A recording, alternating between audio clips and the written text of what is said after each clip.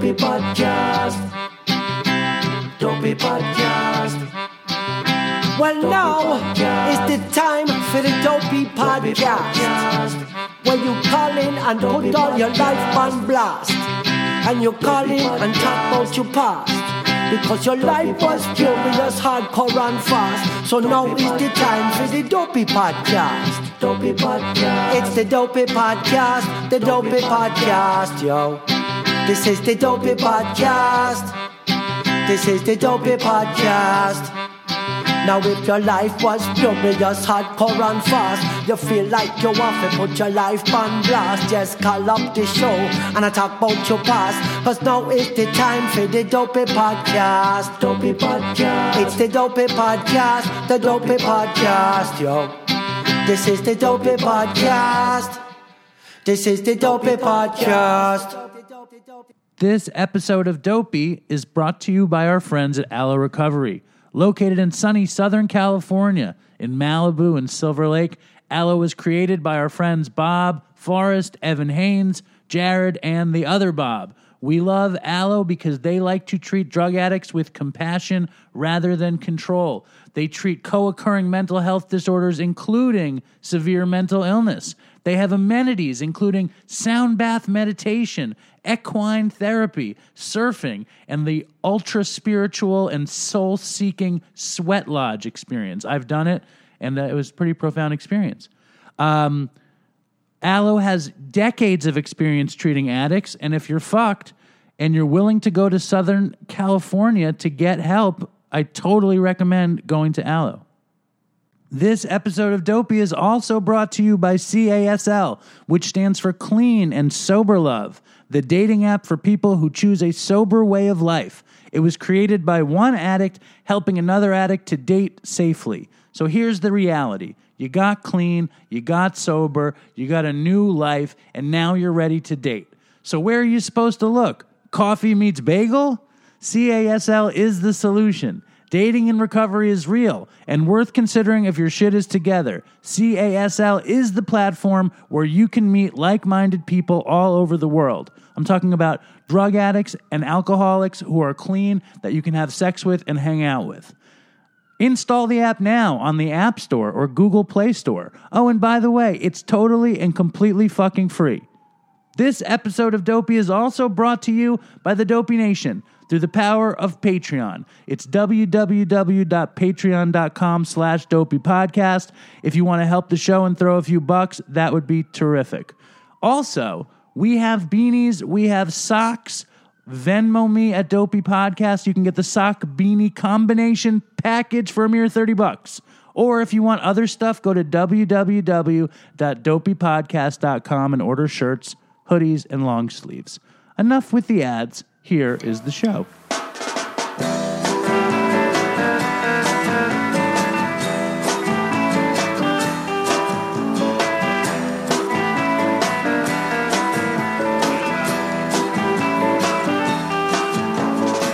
So hello and welcome to Dopey, the podcast about drugs, addiction, and dumb shit. And I'm Dave.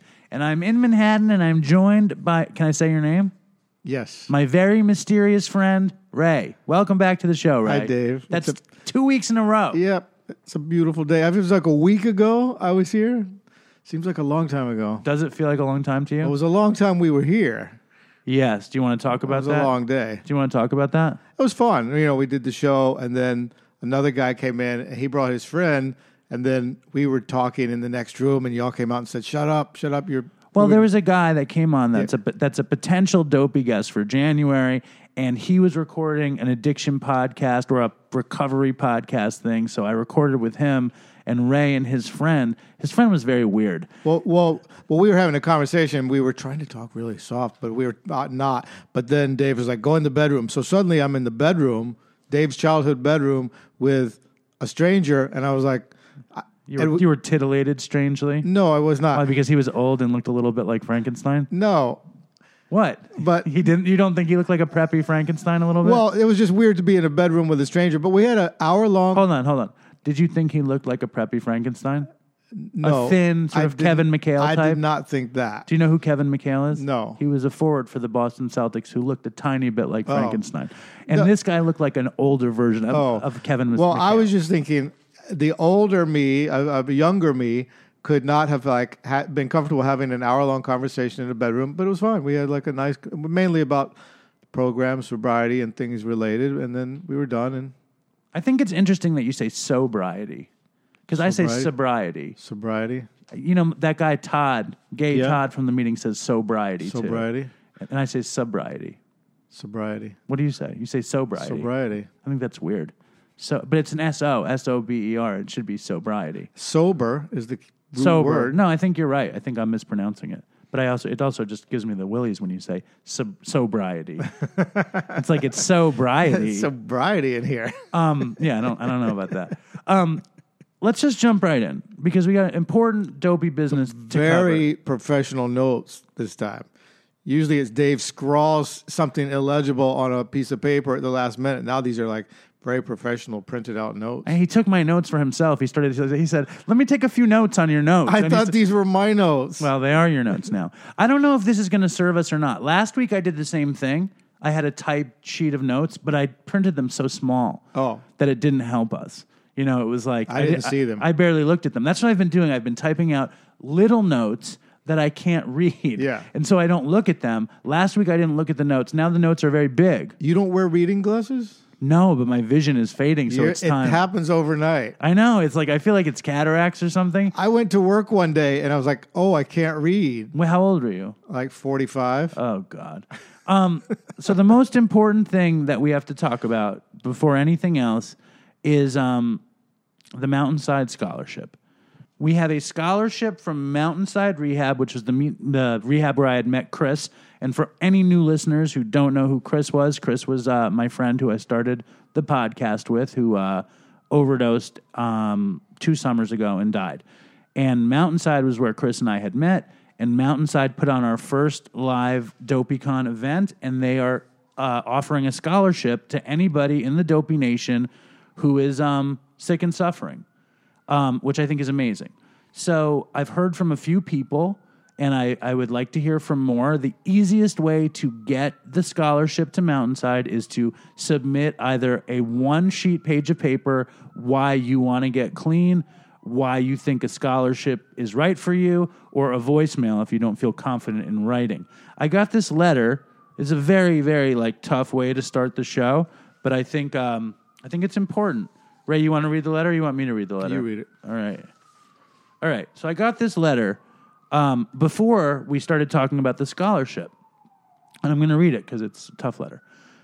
Dave, I've been meaning to write you with one of mine or my girlfriend's many Dopey stories. Sadly, this letter will not include any.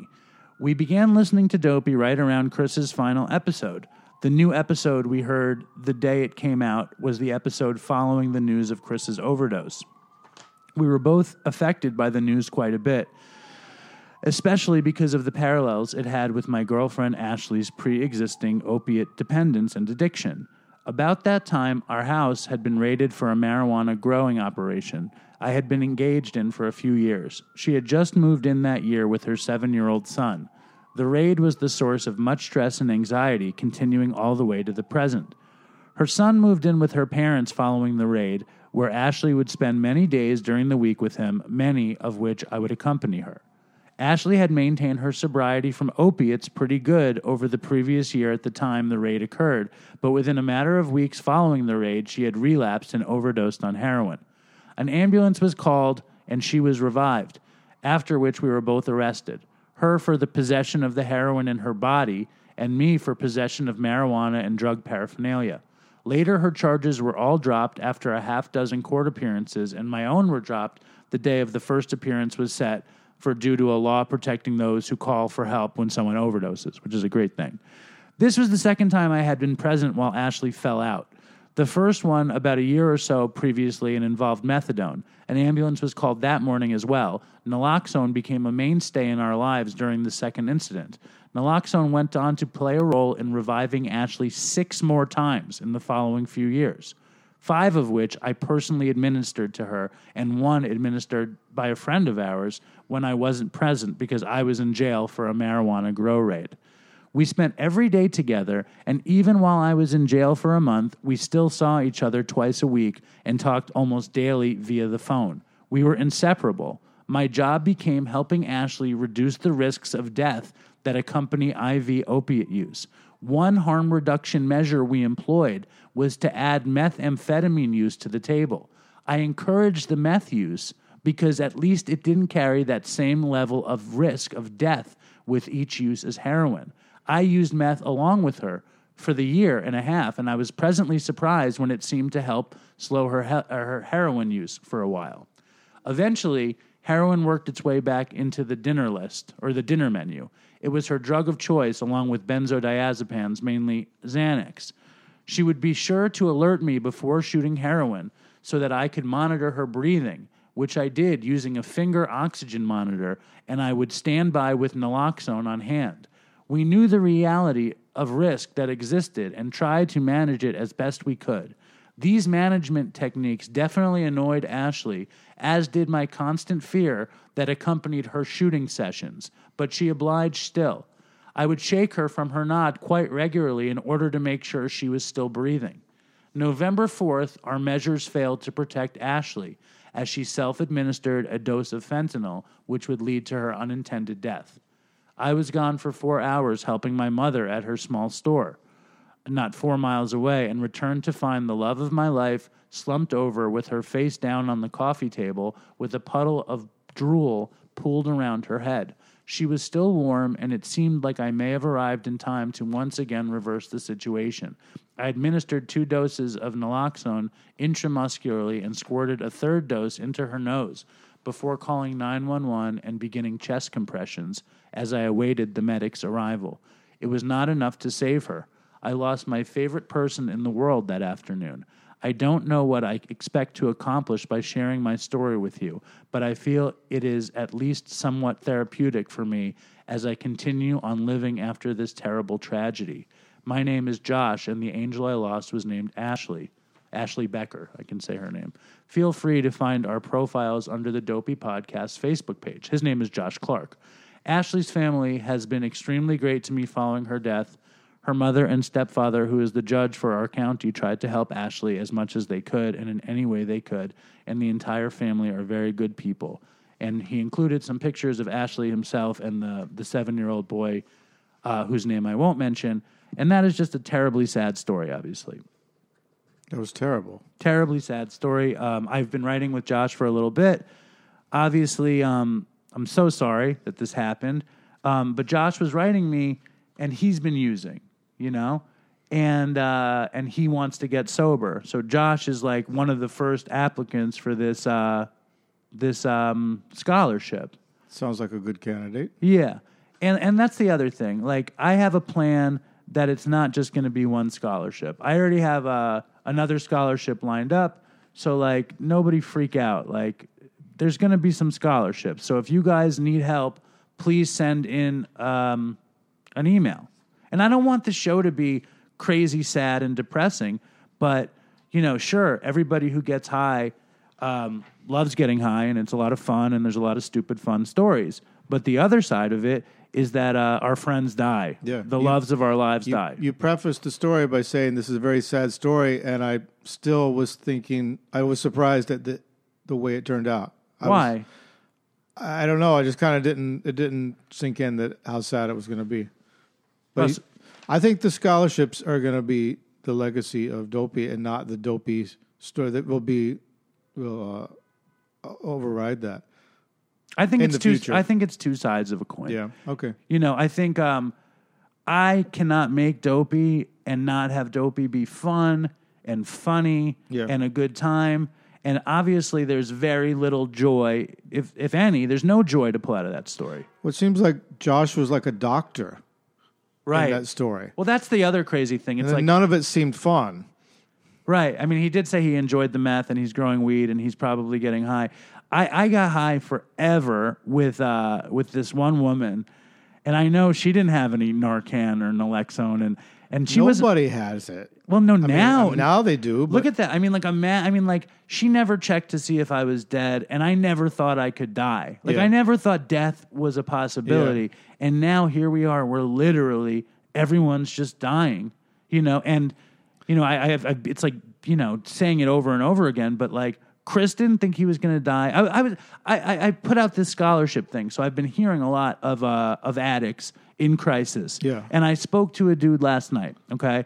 I'm not going to say his name. He lives in the South, and he recently got busted, and his car got repossessed, and he couldn't pay to get the car repossessed, and he's kind of interested in getting a scholarship, and he's also in the weed business. And I was like, dude, are you willing to give up the weed business? And he's like, I don't think so. that's his job. Well, and also he's not willing, it's in those final moments of your addiction, or in the moments of your addiction when things get bad, but you still don't want to give it up. I think that's just He's not willing to give up weed. He wants to get off of dope. I don't think he wants to get off of dope either. Oh, okay. I think I was in that spot like forever. I would go to treatment. Yeah. I remember going to treatment, and they would want you to write your letter to your drug. And one of the times I wrote my letter to heroin, I was like, "You're such a whore that you've taken me away from my beautiful virginal girlfriend pot, that I can't go back to pot now because of you." Yeah. And that's like, this dude was like, I was like, you probably aren't going to be able to just sell weed. And he's like, what do you mean? I was like, do you see, he's like almost 40. I was like, do you see yourself in 20 years? He's like, yeah, man, I'd be this hippie. I'd go fishing every day. Smoke a joint. And like, I just think the scholarship, if you have reservations, and everybody has reservations. Right. If you have reservations, the scholarship might not be for you. I need somebody who really wants to get better.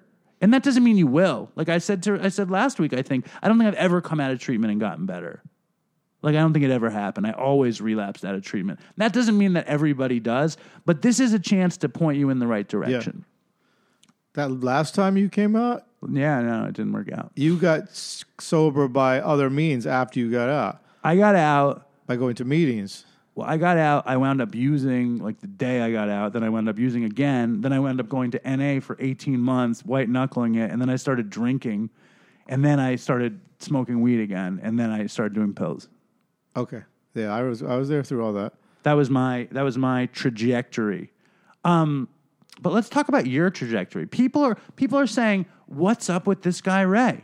We don't understand him." I've got one friend who thinks you're probably this very dashing beatnik figure, and then this other friend says that you sound like a junkie hobo willing to have sex with anybody at the drop of a hat. I'm not willing to have sex with anybody at the drop of a hat. So, like, I have standards. So let's learn a little bit about Ray. How are you, Ray? I'm good. So let's learn. Let's delve into the mysterious world of Ray. Well, Your clothes look incredibly well laundered. I do not believe you washed them in the shower. this is brand new Ah, where'd you get it? at L Chain Vintage, which is a great store. Where's that? It's in Bushwick. L Chain Vint. This is very nice. It's so great. This was $10. Wow. I would spend $30. I bought for that 3 shirt. of them. Well, I see. There's the Yeah. $30. So let's learn more about you, Ray. Tell the Dopey Nation about you. What? Just tell them about you. I don't know. Oh, My telephone. dad's 6 phones saved by the bell. Well, one thing I wanted to say about relapse, or what do you want me to say something about myself? I don't know. I don't care what you I'm say. a musician. I met Dave through music at that place, Cat Weasel, which was on the podcast like 4 years ago, where we talked about this. Did we talk about Cat Weasel again? We talked. I don't think we did. Why don't you I don't paint know. a picture? I met Dave at this place where this like old man would like have a party in his apartment every night, and all these kids would come over and jam. And then he'd be sitting there on the couch, and he'd hand his credit card out, and go, "Get me some vodka and some ice cream." And some kid would take his credit card and get some vodka. And it was just a wild party. And Dave hated it. Well, it was like a beatnik. It was beatnik heaven. It was beatnik heaven. And he would pee himself on the couch. I hated it because it smelled like urine. Smelled like pee. And I was sober. I would go there sober, and I was like, all I would want to do is get fucked up at Cat Weasel and enjoy the And that's what beatnik I was heaven. doing. I was like, I would have a bottle of vodka, and we'd be smoking weed. That was like classic addict place, like for like it's not where you go in new sobriety. You don't go hang out at Catweasel newly sober. Because like I was like, I don't like to go to any like that's a wall-to-wall stoner alcoholic old black man urinating on himself party. Yeah, more than like my other, like a lot of places I go are like that, but that was much more. But I even I don't mind going to those places, not drinking now, but I don't know. That was really fun. I don't think did you ever? I mean, Ray is the alcoholic's alcoholic. In his using days, Ray, you got fucking twisted or drunk as anything. Like I remember, I would see you around back then. People thought I was doing pills because I would get so out there on vodka. Well, I had to smoke weed too, and I had to be careful with weed because that would like put me on the floor, and I couldn't walk home. I couldn't get home. And you would take whatever drugs you could get for a long time. Yeah.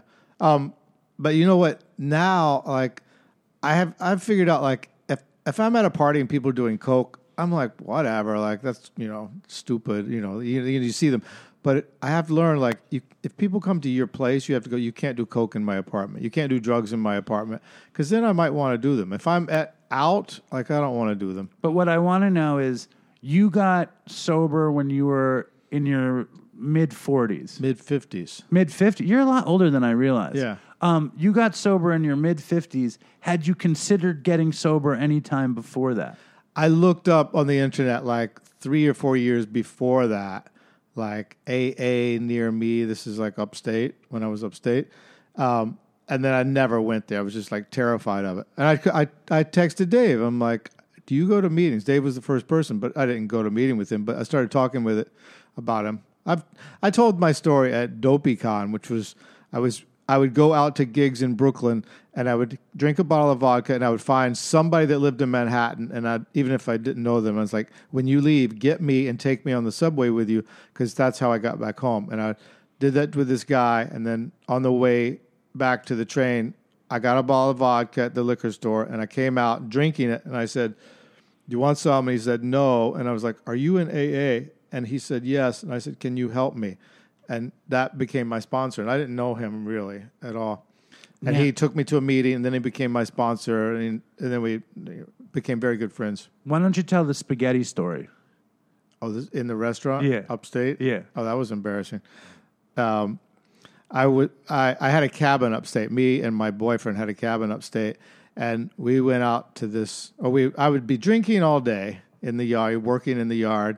And then my boyfriend would like take pills and he's not he's sober, but he would have like painkillers that was prescribed. He would put them in the aspirin bottle, and then I had a headache, and I took a few aspirin before we drove into town to go out to dinner, and we picked up a friend along the way, and then I'm sitting there at dinner and I'm drinking martinis, and then I just passed out face down in the spaghetti, and then. Did you ever find out what kind of pills they were? It was either Vicodin or Vicodin. Or Percocet. Vicodin and Percocet. And so I took like 2 Percocets and then drank a bunch of martinis.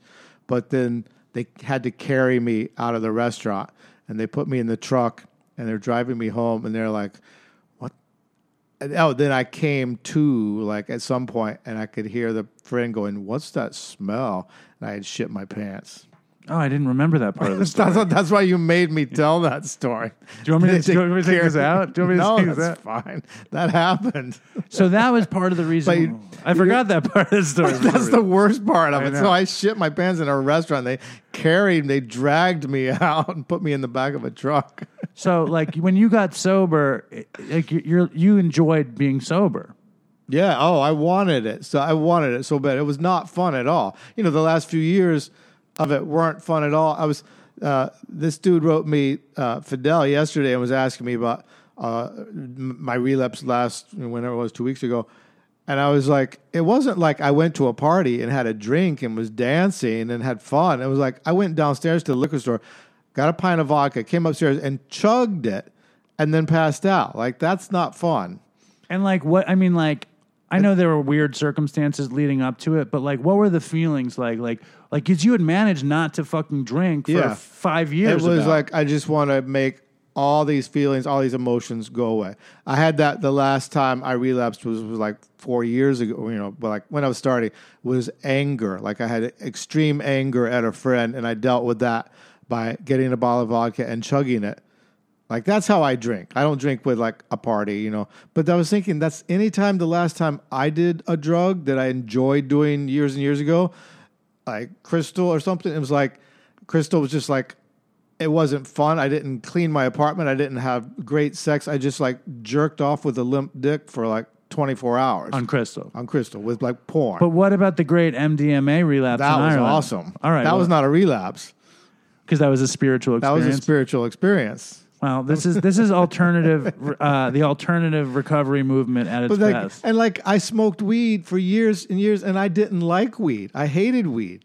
That's a weird drug addict thing of like that I would like want to put something in my body that I didn't like. Like that's weird. And I think I was like that with Coke. Yeah, I was totally like that with Coke. I think a lot of people listening have that same experience of like, I remember drinking of like, I do not want to drink. I don't like this experience of like going to the liquor store, buying this drink, chugging it, and then that. Like, and I did it for years and years and years. I was like that with alcohol and Coke. I loved weed. I loved weed. I know you did. I loved heroin. I loved pills. Like, I love them. Yeah. And you never got to a point where you were like, I'm doing this, but I don't like it? Weed, no. I loved it. Oh. I loved every bong hit. I can still feel the vibration of the bong in Really? my hand on a minute-to-minute basis. But I don't miss it. I just can remember it. It's part of me. I liked it. For years and years, like my thing with weed was like I would smoke weed and then I'd be like, I have to immediately drink as much alcohol as I can to make this weed feeling go away. See, I was the opposite with alcohol, that I would drink and then I'd have to smoke as much pot as possible so that I didn't have to feel sick. We should from the exchange alcohol. passports. That's funny. That's funny. Last time I remember, do you remember when you came, Ray was going to join my band years ago. I auditioned. And I was still getting high, and Ray came over and we were playing, and I was taking a bunch of bong hits. So Ray packed himself a bong hit and didn't take it, but took a picture of himself. Take a photo. And just to like, I don't know why. I think Chris, he's in this weird social media. I took a picture. I had like a dinner party at my apartment, and there was all this non-alcoholic beer on the table, and I took a picture of me and Bob and like 6 empty beers with me like holding a beer bottle up, and Bob was like, "Don't send that to Dave. He's going to blame me for that." But it was non-alcoholic beer. Oh, yeah. The same thing as like the weed thing. Well, lots of stuff coming up. And I think Ray's non-12-step approach, even though the 12 steps is what got you clean. I did the 12 steps. And my sponsor made me write that letter, that thing of like goodbye letter. Yeah. We support any kind of method of getting clean. And I have this plan to support the alt recovery movement, to support Dopey.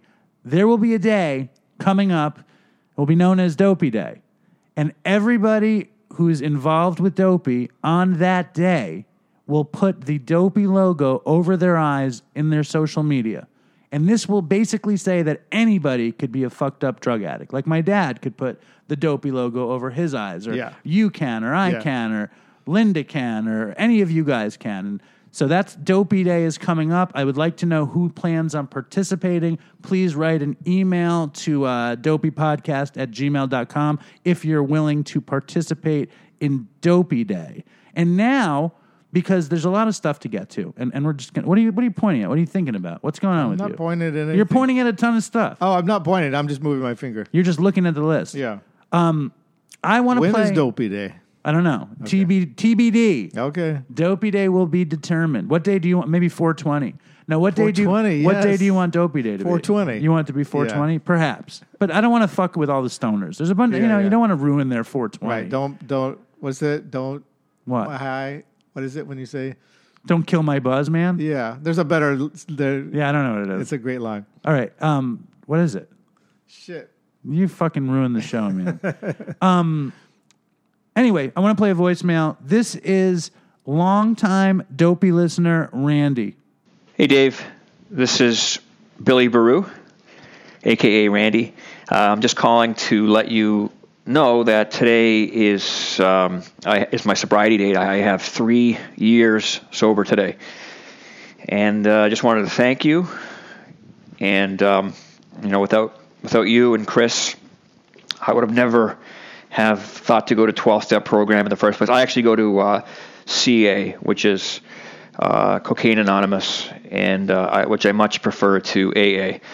Anyways, it works for me. It worked for me up until this point. Before listening to Dopey, I really didn't consider going to a 12-step program, but with your encouragement, I did, and I tried it out, and I found a place in it, and it's been an amazing 3 years. In the time that from the time I started to get sober, I've now married. Work is going great. My health is really good. So many things, man. At work, relationships with my family, everything. And it's just a different way to live. And if I had to describe the difference between what it's like to be in active addiction and what it's like to live a sober lifestyle is when you're in active addiction, you are guided by your urges, and that's it. You don't give a shit about anything else other than your urges, and you'll fuck anybody over. You will not care about loved ones. You won't worry about appointments or times or boundaries or anything. All you care about is getting that drug into your body, and nothing else matters. And you are just a slave to the addiction. It is absolute slavery. What I found in sobriety is the opposite. Total and absolute freedom. I can do anything, anytime I want. I can go anywhere, see anything, build relationships. I can thrive at work, thrive with my family, thrive in my community, do whatever I want. And I can go anywhere. I can go on any trip. I can drive anywhere at any time. I can visit anybody anytime. There are no restrictions. And so instead of being guided by urges, I now am guided by principles and just basic, decent human values that we all have, and some of us never had a chance to adhere to them because we were always addicted. But now that addiction has gone away, and I've been able to build a life through myself through the boundaries of principles, it's day and night, man. It's day and night, and I don't know. I guess I'm going on a little bit too long here, and I'm probably starting to sound a little preachy, but I'm just very grateful, and I know I'm one of many, many people that you've helped and continue to help, and I just want to say, keep it going. Toodles for Chris. All right, that's Randy. I love to hear from Randy, and I don't know if you know the story of Randy at all. No. Years ago, Chris and I started the show, and even to this day, it's still like surreal, the idea that people listen to the show and people are engaged with the show, even though I understand it's happening. I get it. We're here recording the show. We're playing voicemails from people and talking about other people that are listening to the show, but it's still very surreal. Yeah. In the beginning, it was even more surreal because all over the world. Yeah. In the beginning, it was way more surreal, though, because it was me and Chris in my apartment talking at the computer, no gear, no nothing, and not like giving a fuck. You know what I mean? Like super loose and whatever. And this dude, Randy, wrote us as Billy Baru, and he didn't want to get sober. And then he had, like he said in the voicemail, he decided that he wanted to try. And his life changed. And he invited us to a steak dinner. And I remember this. And me and Chris picked me up after work, because I remember I ate a little bit of Katz's before I went. It was annoying. And we went and we met Randy at this fancy restaurant on the Upper East Side or something. And then Chris booked a hotel room right around there. And me and him stayed at the hotel to record. And it was actually the episode we recorded with Jed from Church and Other Drugs, which is another podcast that kind of is related to Dopey. And Randy sat there and he's ordering us steaks and snapping his fingers, and me and Chris just thought it was the coolest thing. And Randy was saying how big he thought Dopey was going to get. And I'm so proud of Randy and I'm so happy for him, but it definitely makes me fucking sad. I'm happy for Randy's success, but it just makes me think about Chris. Yeah. And And there was so much fucking enthusiasm in us. And like, it's just so crazy. Like, it is weird to me that something as pure and real as young enthusiasm and life can be snuffed out by getting high. Yeah. Like, I don't want this to be some like public service announcement, but that's crazy, you know? Yeah. And it was just, what, like 4 years? That was 4 years ago. That was 3 years ago. 3 years ago. Yeah, he just got 3 years. So it was like about 3 years ago. So, yeah. So I'm happy to hear from Randy, and it's crazy. And That voicemail was great. thank you. Thank you, Randy. We love you.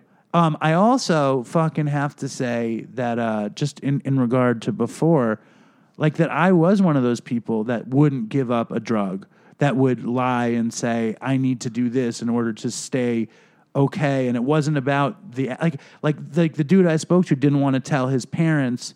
And the reason he didn't want to tell his parents is because it will take away him being able to use with impunity in the future. Right. You know, and it's like to protect that thing. And I can relate to it, but I can also say that once, you know, I hate the fucking preachy talk, but eventually it got to a point where I had to fucking give up. Right. You know, Well, you want to say something to somebody that will help you, but then you don't want to because then that will take it away. I know. I feel. I totally get that, and I like the thing you said about he was a prisoner. I felt like such a prisoner. Like I had to get this stuff into my house, my apartment every day. I had to get either 12 beers or a bottle of vodka, and I couldn't drive. I couldn't go out at night. I couldn't. You know, everything was based around like I can't go because I have to do this every night. Also, I have to pass out every night. well, the funny thing is to me that like, you know, like again, I hate the preachy kind of talk, but like I get high, like this morning, okay, I get on the Long Island Railroad and it stinks of bud. Like it just stinks. From the night before. No, yeah. no. There's a dude sitting they're smoking in the morning. No. It doesn't stink of smoke. It stinks of bud, like plants in the dude's pocket. Oh, I see. He has marijuana in his pocket. He probably, and I see this dude all the time, and it always stinks of the crazy dank bud. And I look at him, and he kind of like nods at me. And then you kind of have this feeling where you know if you want to get bud, Yeah. he'll give you bud. Yeah. You know, I could get bud off that guy. Yeah. But instead I reach into my bag and I pull out my computer and I know that my life is my adventure now. My Yeah. adventure is not getting high. Yeah. If I got high, it would be like saying I'm going to try to live life with my arms tied behind my back. Yeah. Like I would have no way of trying to keep up with my life. So I don't know. I think that's interesting. Now this week on Dopey, we have a special guest. The guest is named Reggie Brown. He was on the Philadelphia Eagles back in the 80s, and he had a hard time with freebase and cocaine and crack. Did you ever smoke crack? I smoked crack like once. I was never big on cocaine, and I didn't really like crack because it was just so like smoke me. You know, it was like too much, like too short. I thought you liked coke. I mean, I like coke. I just don't like having to do. I like crystal better. Right. When I remember one time, what would happen to me? I like coke if I've got a pile of it, but I never had a pile of it. Right. Yeah, I didn't like having a pile of it. It made me feel like shit. I remember I would go, when I was trying to be clean, when I wasn't like really like in the mindset of I have to be clean, but I was trying to be clean, my friend Todd would invite us out, and I would go out with Todd, and we'd have drinks. And the second we'd have drinks, he'd be like, it was just the funniest thing. He'd be like, I'm getting coke. And I would be like, if you get coke, you better get pills. And then he'd be like, okay. So he would be like, so we'd drink and we get coke and then we get pills. And then it would be like, at that point, it would be like, let's just get dope. So like we would start with just smoking weed and drinking in the bar, and it would escalate to us being on heroin, which just escalated to not doing any of it except getting the heroin. Right. You know? And of course, anybody who hasn't listened to the show, Todd died too. Todd died 6 weeks before Chris. And that's the other thing I said to this kid. Todd died from 2 bags, snorting them. That's the thing with, I have friends that are not drug addicts that like casually do coke and enjoy it. And they're like, I don't do coke anymore because you don't know if there's fentanyl in it. Right. Well, I remember the first time I did coke though, which is like, tells about like, this is my feeling. It set up my feelings about coke is I was at a party with my friends here in New York, but they were from Florida, and they were getting a coke dealer to come over. And I'm like, I don't want any part of this. And I don't have any money. And then the coke dealer came and went, and they're all doing coke. And Wait, hold on for a sec. Dad. Yes, All right, what? Wait, all right, Ray, I'm sorry for interrupting your story, but my dad needs to be the center of attention. He can't just leave the house. You didn't see Ray. He sticks his head into the kitchen. He goes, I'm leaving. Because he wanted so badly to get on the show. It's not Then I true. said, do you want to get on the show? He said, just mention my friend from George Washington High School. And I was, I'm not mentioning that. And then he said, well, just tell them that I'm wearing the Dopey hat. So, Dad, why don't... Here, say whatever you want. So again, he has everything wrong as usual. I'm leaving the house, and I just wanted him to know I was leaving. And then, of course, he stops and makes this big deal. I don't have a friend from George Washington High School. It turns out that there was somebody... There's a guy on Twitter named Senor Dios Mio who claims to be Dominican. and who said he taught at George Washington High School, Upper Manhattan. And that's where my wife, David's mother, went to high school. That's what I wanted to mention. Nobody cares about that stuff. I thought it was significant. And then my dad also, I gave my dad a Dopey hat, a Dopey beanie, and Dopey socks. Well, the Dopey socks, I'm sure you're taking back. No, I have plenty. I have plenty of them. Oh, really? I thought you could use the Dopey socks that you gave me. In any case, the Dopey hat, it's freezing outside in New York. So how warm would you say the Dopey hat is? It's very good. It's excellent. So would you recommend the Dopey hat? Yeah, I do recommend it. And somebody asked me if I loved the character Dopey from Disney. Then when I was wearing it, that was about it. That's irritating. All right, let me go. Dopey Nation, have a happy holidays, and everybody stay healthy. Okay, love to all. All right, Ray. Back to the end of your story. Thank you, Alan. So the Coke guy came and left, and so they're all at the other room doing Coke, and I'm in the other room with my friend, and then they were like, "Oh, we have a little bit if you want it. Here, take this." So, and they had these insulin needles. So my friend shot me up with the Coke, and that was my first time doing Coke, and I'm like, "Woo!" Well, the first time you did Coke, you shot it. Yeah. And I'm like, woo, and it like, comes out of your nose. It's just like your head explodes. And I'm like, oh my God. And I'm like, call that guy, get him back here. We need more of this. And they're like, too late.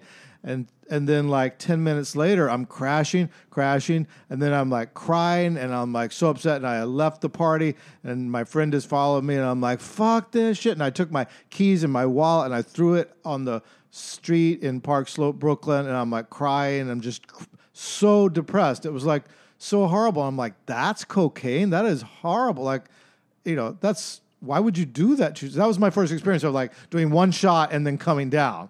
So you loved you got that bell ringer sensation. Oh, it was amazing. And then you got the misery. Full crash, crying. Well, there you go. That's why my introduction. So I've never really liked cocaine. I remember there was a drug dealer who lived across the hall from me when I lived in Chelsea. And there were these Spanish kids that lived across the hall, and they sold ecstasy and coke. And then they wound up keeping it in my apartment because their mother found it. So it was just dumb to keep it in my apartment. But they brought a safe in that I couldn't get into. Did they have a gun too? Yeah, I'm sure they had many guns. But one day I had gotten into some kind of thing with a woman, and I was very upset, and I couldn't get any dope. And they gave me it was the most coke I ever had, which was like an 8-ball or like a couple grams I had of coke. Yeah. And I started shooting it alone because I figured I should shoot coke. You know what I mean? I was shooting heroin. Everyone says shooting coke is the best thing in the world. Yeah, but you have to shoot it every 10 minutes. It was not. It's like I'm already on coke. You know what I mean? Yeah, I know. You need heroin to calm you down. Yeah, it was like, it's ridiculous. Now, there's some exciting news happening right now. We're preempting Reggie Brown for Dopey Nation regular, incredible writer in the Dopey Nation, Emily Sullivan, who's popping on for a second with a special report. Hold on. For those who don't know, Emily is a great friend of the show. She is a ex-heroin addict, a pseudo-recovering heroin addict, I will say. Is that fucked up to say that? Yeah, I like that. Okay. And Emily wrote the amazing Hollywood Reporter piece on Dopey, and she also wrote the amazing Vice piece on Dopey, and she has a new piece coming out today in Vice, right? Yes. It was just published like an hour ago. So tell the world. Okay, so it's like a modern girl's guide to rehab, but it's for boys too. But yeah, it talks about why people might not go to rehab in the first place because you think you can quit whatever your drug of choice is by yourself. that's like often the most universal reasoning that people will use. Did you go to rehab, Emily? Yeah, half a dozen times, yes. All right. So what did we learn? Like, I heard Kat Marnell was in the piece, and I heard a good friend of the show, Amy Dresner, was in the piece. What do they say? Like, what makes a good rehab over a bad rehab? Well, they mostly gave me like tips. So Kat Marnell talks about, because I focus a lot on like how to be comfortable in rehab, So give some tips. How do you be comfortable? I mean, for me, my tips on how to be comfortable for rehab, lots of pajamas, slippers, comic books, and cartons of cigarettes. What do you got? Okay, so cigarettes are obviously in there. That's like, that's what you do in rehab. You smoke cigarettes. And hot showers, hot baths, like chamomile tea, stuff like that. So you want a rehab that does not have a group shower. Right. Yes. And I like eating sweets, but when I talked to Kat Marnell, she was like, it cannot all be soothing. You have to take care of yourself, and if you get too fat, then you'll just get right back on drugs. And But Kat Marnell wasn't a downer person. Kat Marnell was an upper person, so she doesn't understand the incredible satisfaction of a peanut butter and jelly sandwich and hot chocolate at rehab, right? Well, she said that she was like so hooked on sweets when she was in rehab that they had to lock away all of the sugar and all of the honey. Right. Because she was like so obsessed with it, and the counselors were like, what is this crazy girl doing, And then Amy talks about not having rehab sex. Okay. Rehab sex, it might be the best sex of all, though. Well, or the worst, I don't know. Yeah, one or the other. Chickens, So what did Amy say about what did Amy say about rehab sex? She said not to have it, that rehab sex is bad, and that it's basically like having sex in prison because you just like pick the best from the lot. And then when, the new hot patient comes in, it's very awkward in the meetings when you stop having rehab sex with one person and start having rehab sex with the next person. And then you have to see them in meetings, and it's terrible. And someone's going to get hurt. That's a scenario where someone will get hurt.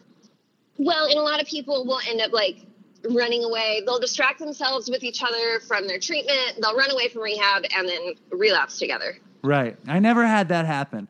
But I did have, and I didn't even have relapse sex. Hey, but Chris had that happen. He wrote about it in Salon. But I think he left with a couple. Like, I don't think he was in the couple. He wrote this whole piece for Salon. When I was writing the Vice piece, I was like looking up all the stuff that he wrote. And he wrote this piece for Salon about all of his rehab romances. Yeah, I remember that one. The woman in California, right? I think so, yeah. And what did he say about it? Gosh, it's been over a year since I read it, but he just, it's like cheeky. He just talks about hooking up with different girls in rehab. I know that the last time I went to rehab, I was like romantically involved and physically involved with a woman, and it definitely helped my self-esteem. It definitely made that rehab like a great experience. I had a couple of rehab relationships, and they always made rehab better, but I never left with them. You know what I mean? And they never wound up fucking the hotter guy in the rehab. So that was fortunate. Did you have any rehab romances, Emily? Kind of. But the guy that I dated in rehab was like, he would come in from the outside meetings, like for the AA meetings at night. So I wasn't technically in rehab with him. Right. And he had like 4 years of sobriety. So he was really fucked up to pick you up in rehab then. I know, right? And I remember him saying to me, like, I don't think that we should date because you're probably going to relapse and get back with your ex-boyfriend. And I was like, I'm not. Like, I'm in rehab. I'm committed. And then, like, a month later, I had to call him and be like, hey, I'm sorry. I relapsed and I got back to my ex-boyfriend. So he knew what he was doing. Yeah. So we'll say did you ever have peanut butter and jelly and hot chocolate in rehab, though? I did have hot chocolate, but my main thing was, like, chamomile tea. I drank lots of chamomile tea. My thing was to take like 4 packets of hot chocolate and put it in like half a cup of water and have a peanut butter and jelly sandwich. That was my thing. That sounds lovely. And I've lost you. Are you there?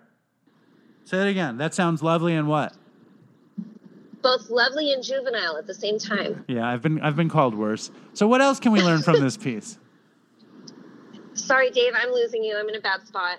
Is there any last piece of rehab tips that we can give to the Dopey Nation before you go? Oh, do your homework while you're in rehab. They give you homework. You should definitely do it. It's not like empty, busy work. I think you learn a lot. And even if you end up relapsing, you still learn those lessons. You carry with you. It's not like a moot point just because you relapse and you have to go back to treatment. And if you relapse after rehab, it's okay. It just means you have to adjust your treatment. You have to try something else or try more treatment or something, right? And it's like make the most of your experience. It costs money. You might as well engage in it. Totes. Emily, it's always a pleasure to have you on the show. Emily, why don't you tell the Dopey Nation the new piece we're working on, that you're working on, and that I'm funneling in through you? Okay, this is a fun one. It's another Dopey piece, but it's more focused on Dave relentlessly stalking Artie Lang for 2 years. And then it's actually been 4 years stalking Artie Lang, by the way. Well, okay, so it's about the 2 years, and then you calm down, and then you're at it again. So, is it going to be called Stalking Artie Lang?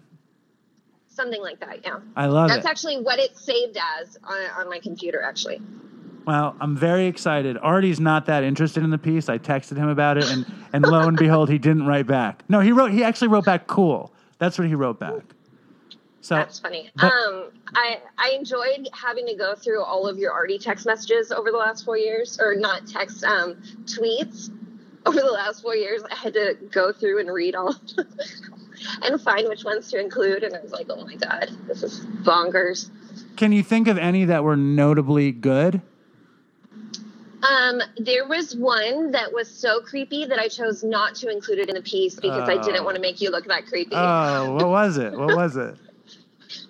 You're like, it was one of the days where you tweeted at him several times in a row. And then finally you're like, Twitter is a sad and lonely world. And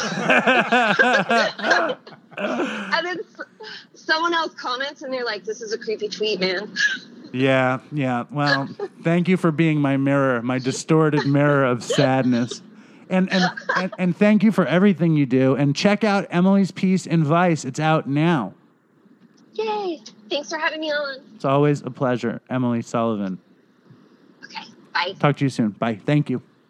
So there she is, Emily Sullivan. That was great. It was awesome. Now we will go to Philadelphia Eagle, Cleveland Brown, Atlanta Falcon, Reggie Brown. See how brown and brown kind of rhyme together? Here we go. All right. On the phone right now, we have, you're our second pro athlete. This is Reggie Truck Brown, professional NFL player, retired. Great day to be alive, Reggie. Thanks for having me on board, man. I appreciate it. Yeah, so I just talked to Reggie, and Reggie, when I call Reggie, he answers the phone. Great day to be alive, which is a very positive outlook. So tell us, why is today such a great? Today I had to fucking replace my stove. I had to get a plumber in here to run pipes into. It's a whole. But it is a great day to be alive, right, Reggie? That's right, man. It don't get no gooder. I know what I said, gooder. Okay. So if I get too loud, tell me calm down. No. Like inside sometimes. I like your spirit. Okay. Yes. Well, man, the reason why that is so important. That's like I've been saying great day to be alive since 1980. That I was in college.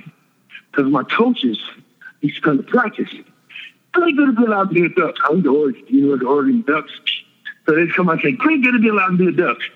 I liked that thing, man. I loved it. So I adapted it to me. So whenever I get in situations, I always think back to somebody that was the one, so they can't say that. Somebody's having a worse day than they ever could. They can't say that. They're not going to say that. But no matter how bad it gets, how bad it is or was, every day I wake up, I have an opportunity to do it all over again and make it better. So that's why it's a great day to be alive, but just great day to be alive. So it makes a difference. Let me ask you this, right? You had some tough days. You know, you had your runs with failure or things didn't go the way you wanted, drugs. On the worst day, Like, tell us about the worst day you ever had, and did Great Day to Be Alive come into the picture on that day? Okay. Well, you know what? Here we go. When I was in I don't say my worst, but I was in a deep addiction, man. And I used to leave the house, go away for a couple of days, and I was married, had a couple of kids, and I told my wife, I said, if I do it again, babe, I'm sorry. If I do it again, I'll give you the keys when I come back. So the next time I went out, I got to the door, she said, give me the keys. Like a fool, I gave her the keys, man, and I became homeless at that point. And I'm talking about in my town, Newark, New Jersey, I was homeless in my own town. Right. In my own neighborhood. And so I have a godson, and his mom said, come on, go with me back to Missouri. So I moved to Kansas City, Missouri for about 2 months. Worst thing I ever did, man. It was worse in Kansas City than I ever thought. It was bang, bang, shoot 'em up. But you know, while I was there, now, because I had been in an addiction, I get to Kansas City, guess what? It's right there. And while I'm there, it got worse. But after a while, things kind of calmed down. And believe me, it was the worst time of my life. But I still woke up. Let's back up. I mean, you had an illustrious football career. You played with the Atlanta Falcons. You played with the Tampa Bay Buccaneers. You played with the Philadelphia Eagles. When did drugs get into the picture? During that or before that? Well, before that, I never thought about doing anything else. I mean, doing drugs when I was in high school and college. I smoked a joint in college, man. I went to Oregon. Come on. What else out there with green trees and stuff, right? Yes, sir. So, but when I started playing in Atlanta, listen, man, in Atlanta, I had a friend of mine that used to give me some drugs just to check it out, right? You know, give me a 8-ball, man. Just go hang out. Man, listen, someone taught me how to freebase. And it was about cooking it up and the whole night. Taught me over the phone. Man, I lost my damn mind. Okay, I mean, it was so good. I didn't think it was wrong. Okay, but it got so bad where after a while it wasn't given to me anymore. Now you got to buy it. So you know, I'm in Atlanta at this time, my second year there. Man, it just turned sour, and they changed coaches. And the new coach came in, he cleaned house. And I was one of those people that he let go of, okay? And at this point, I'm like, man, what the hell am I going to do now? So I ended up going to Cleveland with Cleveland Browns and the whole nine. And that way, mind you, we talking about different players and different teams. Now, I don't know if you remember a guy, Heisman Trophy winner named Charles White. Yes. Charles White was in Cleveland when I got there. Charles White said, boy, cocaine than I never thought about doing. Okay? I ain't never thought about doing stuff he did. But you know what? I had to get out of there, man. I couldn't stay there. Okay? And I stayed there to die when I was there. So you knew that in Cleveland, if you stayed there, it would have been just too much coke, too much white with Charles White. Yeah. Yeah. Did you ever call him Charles White? That's funny. Thank you. Yeah. Was there a ton of drug use among the players, or was it just a few people here and there? Well, you know what? It wasn't a bunch of players. It wasn't everybody, but there was enough. Because, you know, to me, you know, if you got money, you ain't got a problem. Right. But when the money runs out, now you got a problem. I don't care how much money you got. If you're doing cocaine like that, it'll run out. Yeah. It will run out, man. I found that out. You know, I didn't make $100,000. My first year, I made like $87,000. Most of that was bonus money. You know, my minimum salary was $50,000. But the minimum salary now is $500,000. Right. But, you know, if I'm playing now, that's why I'm glad I played when I did. Because I could play, I wouldn't even be here. It would have been too much money, yeah. Man, listen, but, you know, the stuff is different now. We smoke cocaine. You know, we street-based. Okay? We cooked it up right there. Not just stuff they got out here now, man. There's all kind of stuff in there. I don't know what's in it. But I know it don't make you high, just get your buzz. Okay? But, man, I'm so glad that I did what I did when I did it. Because today, I go to meetings mostly every day. And somebody asked me, Reggie, why you still go to meetings? Well, it's not because I need it, but you know what? It is because I need it. If I stop going to meetings, will I continue to go back? I don't want to find out. Right. I don't want to find out. But you know what? I go to meetings now to let somebody else know that they can do it. Because I'm an example that you can do anything and get out of it. That's for sure. That's why every day, man, great day to be alive. I got a chance today to make it better. So, I didn't know that yesterday. No, I know what you mean. I find that, my daughter recently asked me if she said, if you don't go to meetings, do you think you'll do drugs? She asked me. And I said, I don't think so. But I go to be as good as I can be. And Right. I went to a meeting and I realized at the meeting that I kind of go, part of it is just to humble myself that I'm one of these people, no matter what. I'm always going to be one of these people, no matter how well I'm doing or how bad I'm doing. I'm the same person that I was, and the best that I do, I'll always be one of these people, which isn't a bad thing. We are we're like a special bunch of people, and I think there's a lot of power in us getting together, and it also is just about the opportunities that we have. Because you went from nothing to pro athlete. Like, we all go from nothing to something, and you went from nothing to pro athlete, and then this shit hit you, and now you're this motivational speaker. Homelessness. How long were you homeless for, Reggie? Oh, man, 6 months maybe. 3 to 6 months, I'll say that, yeah. And it wasn't fun, man. And when I left Kansas City because I just couldn't be there anymore, man. I couldn't stay. It was bang, bang, shoot 'em up, Kansas City, Missouri. I get back to Newark, and I'm walking downtown Newark. Is where I'm from. I went to high school there. I grew up there. I'm downtown Newark, and I had to go into the housing authority, and I worked at the housing authority, making $60,000 a year when I was there. I went to the housing authority trying to find some housing for myself. There was nothing there, okay?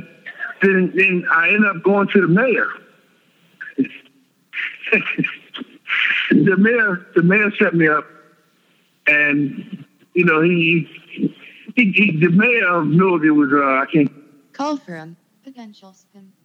Charles James got me a job, okay, and in Newark for $48,000. I said, Mayor, I have no idea what I'm gonna be doing. He said, listen, Reg, half people there don't know what they're doing. So hold up, Reg. You know what? You could go to the mayor because you were this pro football player that he wanted to see you. Like, can anybody go to the mayor, or was it because you were special in that moment? Well, you know what? I want to believe that anybody could have went to him, but if you came with right motives, yes, because he was that kind of guy. But because I was from the high school he went to, right? He was the mayor, and I played pro ball, and there was nothing bad to say about me other than I did drugs. Right. I never did anything to hurt anybody other than myself and my family. I'll tell you this. Okay. Yeah. No, please. When I got back to Newark, and I'm walking around, and I ran to one of the ladies that used to go to a church I attended. He said, Reggie, pastor's trying to get in touch with you. I said, okay. So I called the pastor of this particular church, and he said, hey, man, I really got something I need you to do. And I said, Pastor, he wanted me to run the drug program, right, inside the church. Right. I said, Pastor, I only got one problem. He said, what's that? And at this time, I've been clean for a little time. He didn't know. So I said, I only have one problem, Pastor. I don't have nowhere to live. He said, no, you don't understand. I want you to live in the church and work with the program inside the church. I said, wow, look at this. So, I went there. I got it. I worked with the drug program. Mind you, I hadn't been through anything to get help, but I was clean. I wasn't using. I wasn't clean and sober like that, but I was not using. Right. It's been about 6 months when I got back, okay? So I get not a job, but I get to working in the church. I'm working with these guys. I'm eating. I'm doing all the right things. So at this time, I'm speaking during the summer at particular places around the city, speaking, but they're not paying me because it's part of a program in the school system. Right. So they're giving me money at the end of it. So at the end of it, I made $5,000. I'm in the church living for free. I'm speaking, getting paid, but at the end of the summer, so at the end of it, all over, said and done with, I get an apartment on the 11th floor of this big high rise. Notoriety, that's what it came to. And I tell you what, man, it changed my life. It gave me a sense of urgency that I need to do something. Something ain't working. And mind you, I'm not a first-time winner. I went back and forth, because I didn't understand how to do it. Tell me about some of the times that you tried to get clean and you couldn't do it and you went back out. Man, I went through so many programs. Programs that had nothing to do with anything. All these programs, all I did was waste my money and my time. Now, don't get me wrong. So it worked if you worked it, but I didn't do it. I didn't understand. You can go to a program and they're going to teach you how to do this, and they're going to give you some psychology stuff. Now, listen, the best thing I ever did was go to meetings. All those money that I spent for doctors and all those kind of people didn't do nothing for me. But I go to a meeting with a bunch of alcoholics and drug addicts, and guess what? It didn't cost me nothing. Maybe I donated $1 every once in a while, but that got me clean. That helped me more than I can tell you, man. Me too. You know, I'm so excited, man. Listen, I'm grateful. I got so much gratitude for it. I wrote a book recently, right? And in the book, I talked about the rooms. These are the people that helped me. And I mentioned I thank the room. I didn't say nothing else about I thank the room. Everybody who really understands, they know that. You know what it means when you say the rooms. Yeah. And if it wasn't for the rooms, I couldn't be here talking to you right now. And the book is called What Happened to the Playbook? Yes. Most of my life, I dealt with a playbook. High school, I had a playbook. College, pros, I had a playbook. So when my playing days is over, what book am I going to use now? Right. And let me ask you this. When you talk about the shoot 'em up Kansas City, give us a story about what Shoot 'em Up Kansas City was all about. Man, listen, in Kansas City, I'm going to tell you what it was in Kansas City. It was about guns and drugs. That's all I saw. When I was in the area. Listen, I'm going to tell you right now, I was in the hood in Kansas City. I wasn't in the uppity place. I was in the hood. That's where my god sister lived, all right? And basically, I didn't have a car, but I drove her car when I needed to go somewhere. So, man, I tell you what, I caught a cab. But it was bang, bang, shoot 'em up. And I was in the wrong place at the time that's what it was. Can you give us can you give us one story, like one crazy story from that? You know, I remember being in his house. And it's about 20 people in the house, man. It wasn't like a drug house, but it was a problem. We were having fun. But we were smoking cocaine, man. We was just having a blast, as we thought. And all of a sudden, somebody started shooting. I don't know what it was, but I know I was down, and I ain't went back since. That was my last time because it scared the hell out of me, man. I don't be in that kind of craziness. No. You know? What was the difference between? And I know it could be obvious, but what was the difference with freebasing in Atlanta while you're on the Falcons and getting coke for free and freebasing in fucking shoot 'em up, bang bang, Kansas City? Like, is it night and day? Because you were in the uppity places and you were in the hood. Like, when it comes down to it, were they very different, or deep down was it the same, just addiction? It was an addiction, man. Whether you in Park Avenue or Park Bench, it's the same damn thing. Right. You know, the addiction is addiction, man, and it doesn't matter what you're using to fund that addiction, but addiction is addiction. They can be addiction to chocolate. But, you know, when it comes to cocaine and freebasing and crack, all that stuff is the same, man. It takes over. You know, the doctor asked me now, are you allergic to anything? I said, yeah, cocaine.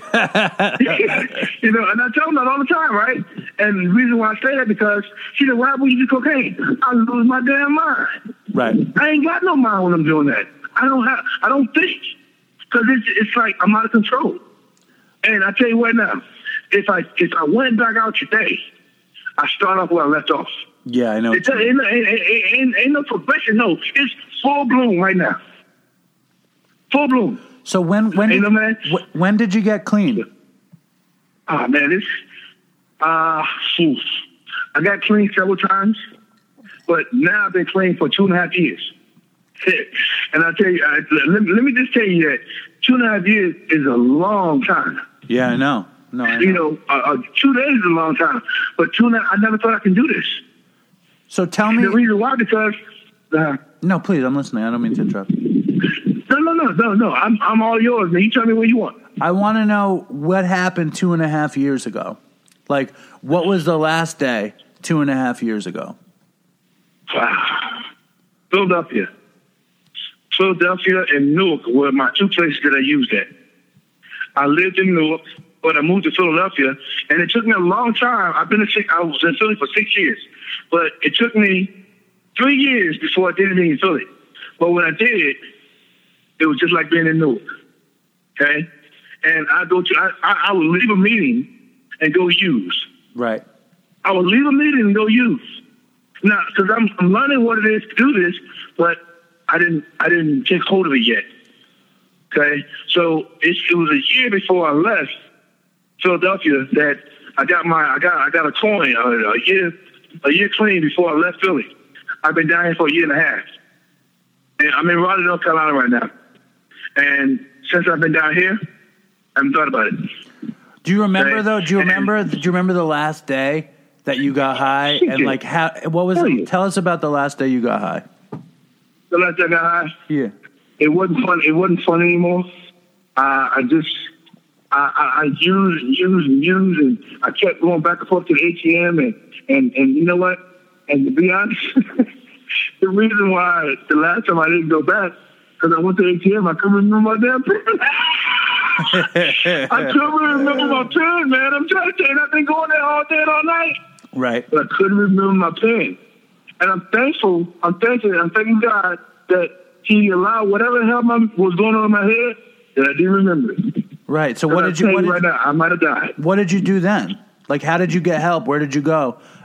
When you couldn't remember the pin, you had been fucking smoking coke all night, all day, and you were like, and what made you say, "This is it, I'm done"? Like, what happened? Well, you know what?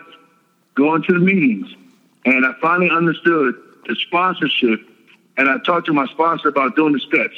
And at that time, I was so far down, everything was collapsing. Everything was collapsing, but I know I had to do something to change. Mm-hmm. So I did. I started attending the meetings with a different state of mind. I started doing the meetings, not the meetings doing me. And I started telling people what was going on. And I had to be honest. And it was about honesty, man. And I couldn't do it anyway. I thought I was faking and lying about what I was and what I wasn't. And, as an addict, man, you get used to lying and telling lies and not being honest. And today, man, it's just about being honest with myself. Because if I don't be honest with me, I'm all messed up. Yeah, no kidding. I totally agree with that. I'm all messed up, man. Did you have to go to detox or rehab, or did you just say, fuck it, I'm done, and start working the steps? Well, you know what? I'll tell you right now. I didn't go. I went to so many rehabs, man. It was just something that if I went to another rehab, it was just for me to get there, just to have clean time. But you know what? Yeah. I got clean time in the rooms. Because I've been through too many programs, because they're going to tell me the same thing they've been telling me. But what I was going to do, whether I was going to do it or not, that's what makes a difference. So when I'm in the rooms, I started listening. Listen, how about this? I started listening to learn, then I started learning how to listen. That's a nice one. I like that one. Yeah. I was a learn to listen. Yeah, learn to listen and listen to learn.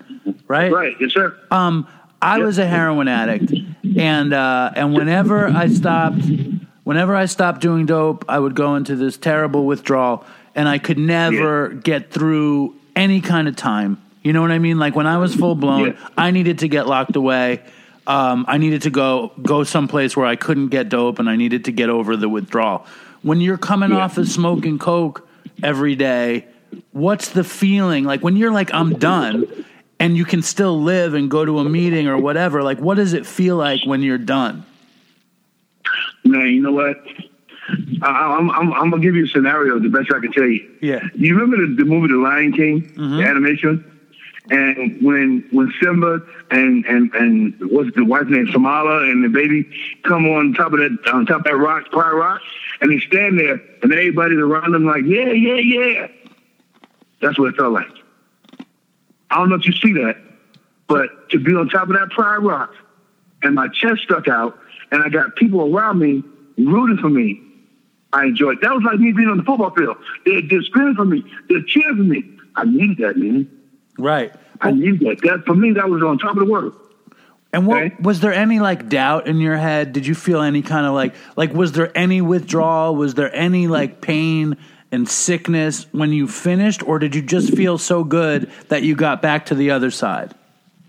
Well, man, the down part, the days after the last time I used, that was the worst time that you could have because you're feeling so bad about everything. There's nothing you can do. How the hell do I make it out of this? And I couldn't figure out for the life of me how I was going to get there. But you know what? My name is Great Day to Be Alive. I'm going to tell you, whenever I walked into a place to use, you know, they knew me. Great Day to Be Alive. When I left out of there, it wasn't that anymore. It wasn't Great Day to Be Alive. They got no more money, man. Time to go. Right. So it wasn't Great Day. You know, that's a damn bad feeling. Yeah. And you know what? When I'm not feeling like me, I gotta do something, man.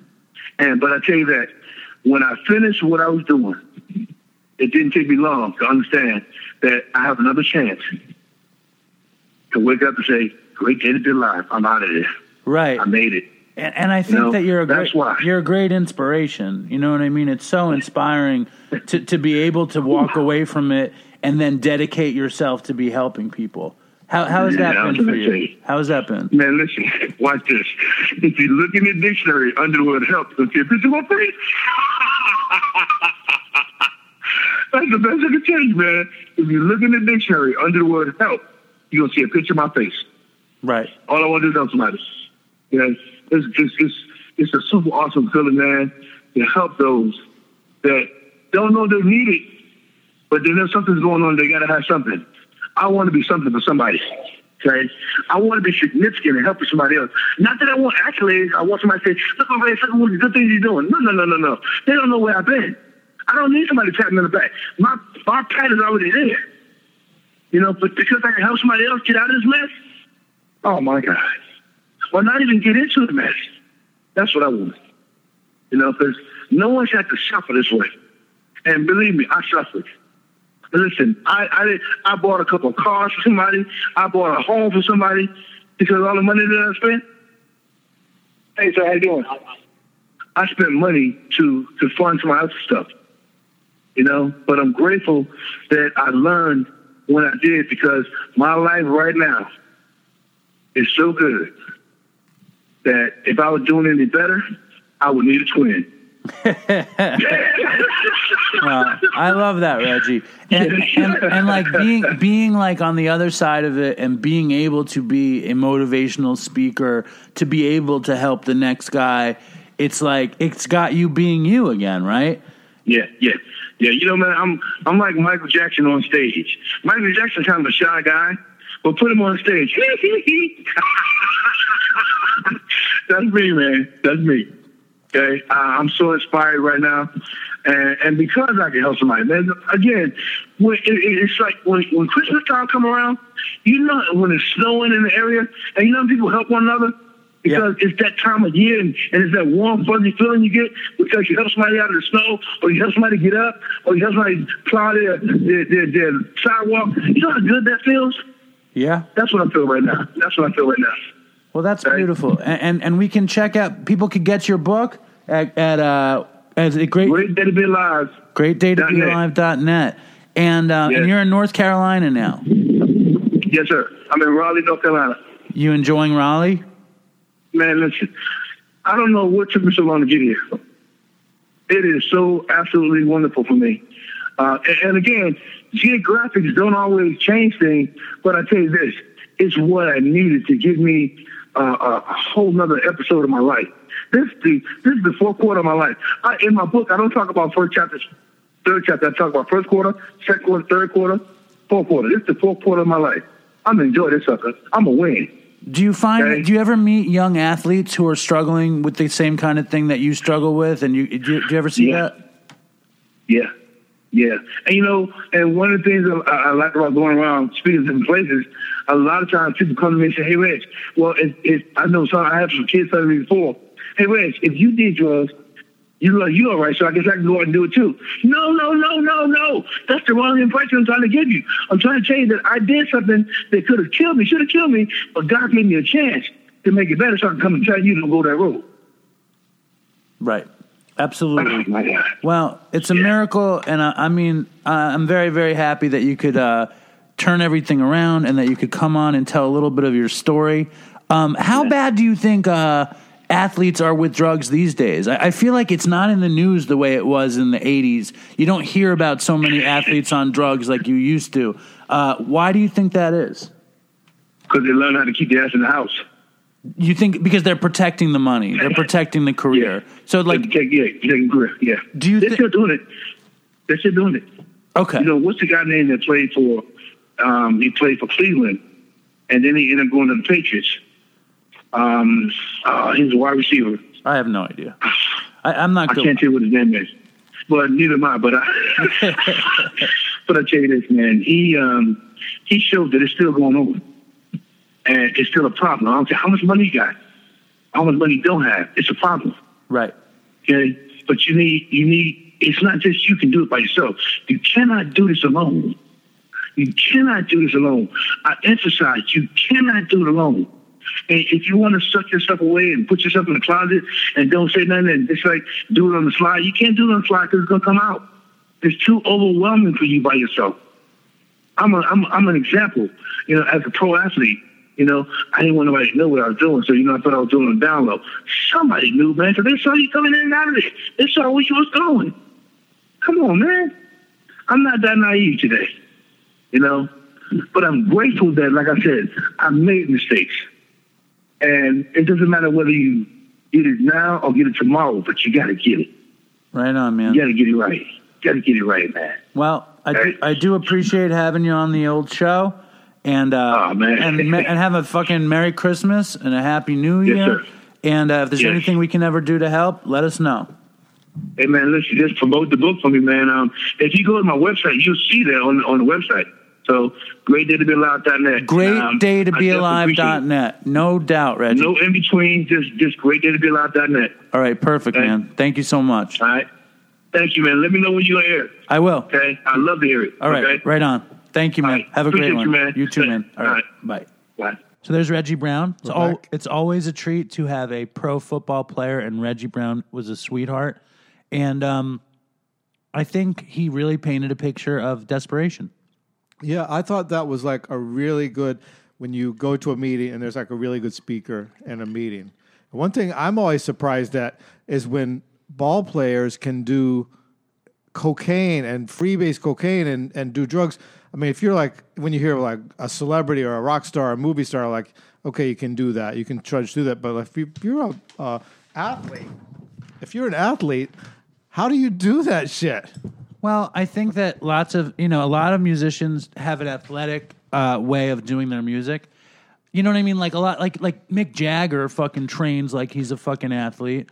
But Neil Young doesn't. Yeah. You know, like Neil Young could fucking do a ton of coke. Mick Jagger's got a 6-pack and he's like 75 years old.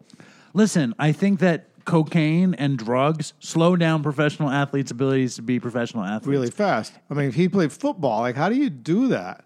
And Reggie Brown showed up. You know, he fucking destroyed his life, and now he's reclaiming it through helping others. You know, through the 12th step, which is beautiful. He says, "What does he say? Today's a good day. That's what he says. Today's the best day. I don't think he says that. What does he say? Today's something or other. Today's Fuck. great. Great day to be alive is what he says. That's great. Yeah, that's how I felt walking here today. That's how I feel every day. Yeah. Great. I don't really feel like that. Every day A I'm lot like, of days. fuck, I can't believe I have to do. I don't. You see, great day to be alive is like a sort of baseline for me. Mm-hmm. But like, I love to complain. Like I love it. I know. You complain about everything. I love it. What's the last thing I complained about? This show. What did I say? You every time you're like, this is the worst show ever. I'm like, no, this is a really great one. Well, I love complaining. Complaining, I feel like, knits the fabric of the universe together. If I complain, you know how I feel. You're feeling you can, strongly. You can empathize with me. If you complain, I can empathize with you. When someone says can't complain, what they're really saying is I refuse to connect with you. That's what I can't complain means. I'm shut off. I refuse to comment on this situation. I am not willing to share my feelings about the moment. Right. I'm not involved. Jews are expert complainers. And like, I think it's just crying out for connectivity. Yeah. What do you think, Ray? That's a good theory. It's my theory. And Ray had the pleasure of coming to our family Thanksgiving. Oh, yeah. That was so much fun. What did you think? Well, I could complain about that, too. What are you going to complain about? Well, I had booked a job And I was like, cool, this lady wanted me to paint her apartment on Thanksgiving. And I'm like, I like that. Like, we're not going to celebrate. I get a break from Thanksgiving. But then I finished the job, and Dave wrote and said, what are you doing for Thanksgiving? And I was like, nothing, like in a good way. And he's like, well, come to my dad. I felt like it's funny the way texting works. Yeah, there's no emotion in texting. You know, he said nothing, and I was like, poor Ray. I meant like nothing. I'm off. And I was like, poor Ray. Nowhere to go for Thanksgiving. It was 10 o'clock at night. Sad, alone. It was 10 o'clock at night, and I did what I always do to freak out my dad, is I text him, Dad, I have a problem. I do that with everything. I'm on heroin. Yeah, that's what he always thinks. I'm in jail. And he's like so scared every time I say I have a problem. But I was like, is it okay if we add another person for Thanksgiving? He's like, Ray, of course. So I said yes, and I was in like I like the idea of, but Dave's like, come to my dad's, and I thought it would be Alan, Linda, the kids, and Dave. And I walked in, and there's no Dave, and there's 17 members of Dave's family that I've never met. I was there. You were like in the back with the baby, and I was like, wasn't Linda there? Wasn't Linda? I didn't see Linda. Right. I just saw all these people I didn't know, and I kind of freaked out for a second, and then I just like dived in, and like everybody was so cool and so friendly, and they were like, "How do you know Dave?"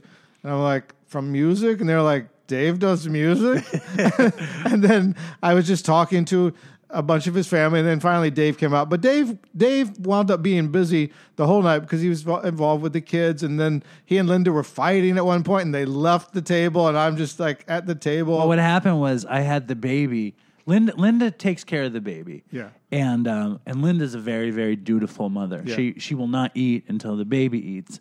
And then she says, after the baby eats, you take the baby and I'll eat. And I was begging her for the baby while I was eating. So eventually she gives me the baby, and I want to be Mr. Natural with the baby. So I put the baby on my lap, and I take a plate, and I put a little mashed potato, and I put a little sweet potato, and some very small turkey pieces, and I put a string bean on the plate, thinking that the baby can happily munch on string beans. And then I'm like making jokes with the family, and the next thing I know, the baby's choking on the string bean. Swallowed the string bean. And everybody freaks out at me. And Linda grabs the baby, and it was just like it was a little moment. But we bounced back. It was really fun, and I had a great time. I have the like, wow, the young me would not have felt comfortable in this situation talking with everybody. And then at one point, I'm on the sofa, and Dave was like. Dave's nephew said or cousin, Jeremy, said something. And because Jeremy listens to the show. And he's like, yes, that's Ray. And then I came over, and I'm talking to Jeremy, who's very cute. And I'm like chatting with him in front of his parents, and I'm feeling like very like lecherous old man. Well, Jeremy comes up to me, and he goes, do you think Ray showered in those clothes? So that was sweet. But we loved having you for Thanksgiving. The food was delicious. It was really great. The food was very, you know very what good. I really liked Tell was me. Because everybody came on the train, and everybody's looking at the train schedule, so there's no lingering. This was like, it's 7 o'clock, this party is over, boom, we're out. Well, that's how I like to be. That's the best thing about the train. It's like time to go. I'd love to stay, but the train is at 7:10. That might have been the first family Thanksgiving that we left on a high note, too. Like, things were going well. There was no fighting. Well, there was little fighting, and things were going well when we left. Like, we actually wanted to stay later, which is never the case. Oh, you were usually... Well, at one point, your uncle said to me, he's like, just wait, this is going to get crazy. I'm like, what? And he's like, wait till the food starts being passed around. And I'm like... Well, what's going to be the problem with that? And then everybody's screaming, and the food's being passed around, and everybody's screaming about the food. And then I thought, this could have all been solved by just having a buffet in the living room. There would have been another problem with that. Yeah, that's not. My family doesn't work like that. My family just wants to eat. You know, everyone wants a full plate immediately, and I'm up there like an idiot serving everybody, making plates. Dave served, making plates like an idiot. So it was like you were at Katz's. Yes, it was like I was at Katz's. So I'm going to say two names. You're going to decide who you want to hear from. Do you want to hear from Richard Malcolm, or do you want to hear from Tina? Well, I'm intrigued by Tina because the connotations of her name. What are the connotations of her name? Tina is crystal. I didn't know that. That's the gay term for crystal meth. Well, Tina, you know what's going to happen is Richard Malcolm's going to miss another episode. No. Oh, Richard Malcolm. Yeah. Okay, go with Richard Malcolm. I know who he is. I think we're going to go with both. I don't fucking care. Here is Richard Malcolm. Hey Dave, this is Richard Malcolm from the Dopey Nation Facebook group, Dick Vegas on Instagram, Dick Vegas on Twitter. Anyway, I'm going to tell the story about how I got arrested with the house manager at Sober Living. I was living at Sober Living, trying to stay sober, and I turned into that guy I never wanted to be, the guy who was getting high in Sober Living. So the manager was trying to help me out by saying I was passing the urine test, but he knew I wasn't, and he was trying to help me get clean and suggesting things for me. One day he calls me up at work and says, "Hey, I want you to get me some of that heroin because somebody I work with wants to get some." So I was like, okay. I get him some. He gives me some money, and I go get some. And all we have is black tar out here, pretty much. So I give it to him, and he's from the East Coast, and he expected it to be powder, white powder. And so he wanted me to show him how to smoke it. And then he starts smoking it. So I'm like, oh, this is not going to end up good. Anyway, a couple weeks later, he calls me, and I could tell he's been drinking. And he wants me to get him some Coke. I'm like, at this time of night, only Coke I get is shitty. He's like, I don't care, give it to me. So I give it to him. I make some foilies to show him how to smoke it. And he says, this is garbage. Let's go get some crack. So we hop in my car. And I know this isn't a good idea. But I take him to a couple places. And he doesn't know the town. So we try a couple places. Finally goes to this bar. He's in there a while. And he comes out with this bag. And we go in the car to smoke it. And it turns out it's meth. And he throws it on the floor of my car. Later, I picked it up and just put it in my pocket. And smoked some of it, of course. Then we go down to East Fremont Street, where a lot of that action happens. And we meet this girl who's super cool. She gets us some. And all she wants is a little bit of powder Coke. And she hangs out with us. And we go smoke. And eventually I go back to he gets a room, and I go back to the Sober Living and try to sleep for a couple hours because I have to go to work. Then I go to work the next day, and I'm smoking the meth and smoking the remnants of the stuff that's in the stem. And I give half the meth to this kid at work because it's a big fucking shard, and which turns out later to be a good idea. So later that evening, I give him a call because he'd been talking about killing himself. He was talking about it a lot. And I'm like, no, man, can't do that. And he's going to go back east and kill himself, he says. So I call him up to check on him, and he's in a motel room. So I go hang out with him, and he has me go pick up some more for him. And he pick up the girl again. So the three of us are in the hotel room, and we're smoking. Me and the other dude, the manager, are smoking. And the girl's just hanging out, and she's hungry, so I say, hey, let's go to Denny's. It's real close, just to get out of that dingy fucking scene. Anyway, he goes to take a shower, and while he's in the shower, I hear a knock at the door, a weird knock. And I look out the people, and I don't see anything. So I put the lock on it, crack it open, and it's two cops standing there. And they're like, is Ray there? And I'm like, yeah, but he's in the shower right now. And they're like, is he okay? I'm like, yeah, of course he's okay. And they're like, can you come outside here? I'm like, sure. And first thing they do is put handcuffs on me and tell me, we're not arresting you. We're just doing this for our safety. And then they search my pocket, and I had that shard of meth that he'd bought at first in my pocket, along with a pipe. Not a pipe, just a tutor. And I'm also, at this time smoking heroin all day too, because I do that every day. And then so they pull the guy out, they pull the girl out, they find drugs in the room, paraphernalia. They take us all to jail. The whole reason they showed up was because somebody who was a friend of his had called the police because he was talking about killing himself. So it was like a welfare check that ended up taking us both to jail. And first thing he does when he gets there is say he's having chest pains. Because he's the same age as me. We're both 58. I'm probably the oldest fucker in the Dopey Nation. And so he leaves me alone in the holding cell, and I'm getting fucking dope sick. And I start throwing up, and I'm sneezing, and I'm fucking breathing heavy. And I tell them I'm sick. I need some help. I need to see medical, and they won't give me. Finally, they take us all to medical, and I keep going to the window, and medical keeps saying, "Sit down, sir." Finally, they get to me, and my blood pressure is through the roof, like 190 over 110, because that's what happens to me when I detox. And they're like, "Why didn't you say something?" Anyway, so I spent about 20 hours in jail. They OR'd me, and I couldn't remember anybody's phone number. My phone was dead, so I actually called my mother-in-law to pick me up and got a lecture the whole way home. "I hope this is your bottom. Don't you know what you're doing to your wife, blah, blah, blah." And anyway, I copped later that day because I was sick, and eventually I got to rehab, and I got 70 days sober now. So stay strong, Dopey Nation. Minase Toodles. Love you guys. You're my favorite podcast. All right, the great Dick Vegas, a.k.a. Richard Malcolm. 70 days that day. I wonder if he's still clean. We didn't play the fucking voicemail. I wonder, Richard Malcolm, did you relapse because we didn't play the voicemail for so long? I hope not. What day did that come in? A long time ago now. Oh. A long time ago.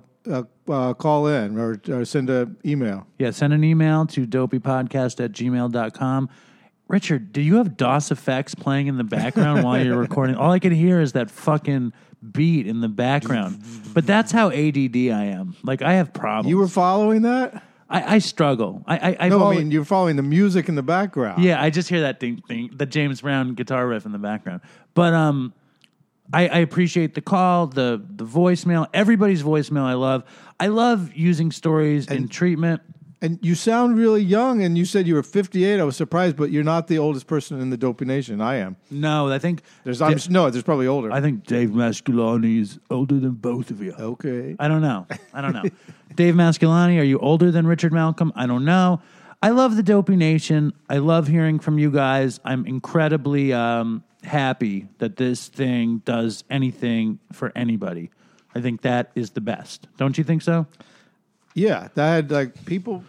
Dave keeps knocking my mic over. That was the first time I knocked your mic over. You knocked the mic over. No, that was like the fifth time you've knocked it over. Now it's fucked.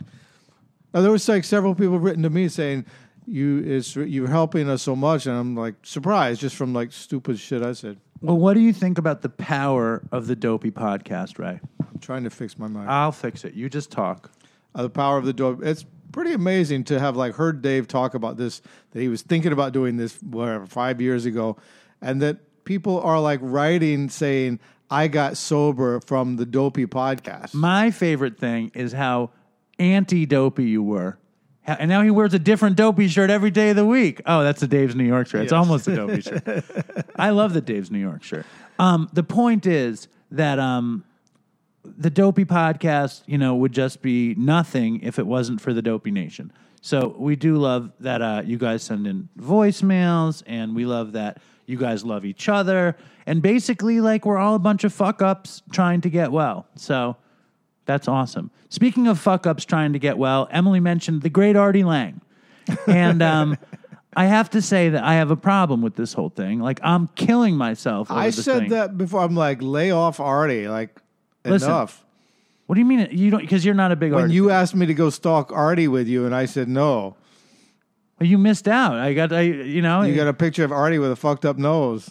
All right. I don't like the way this segment is going at all. Hold on.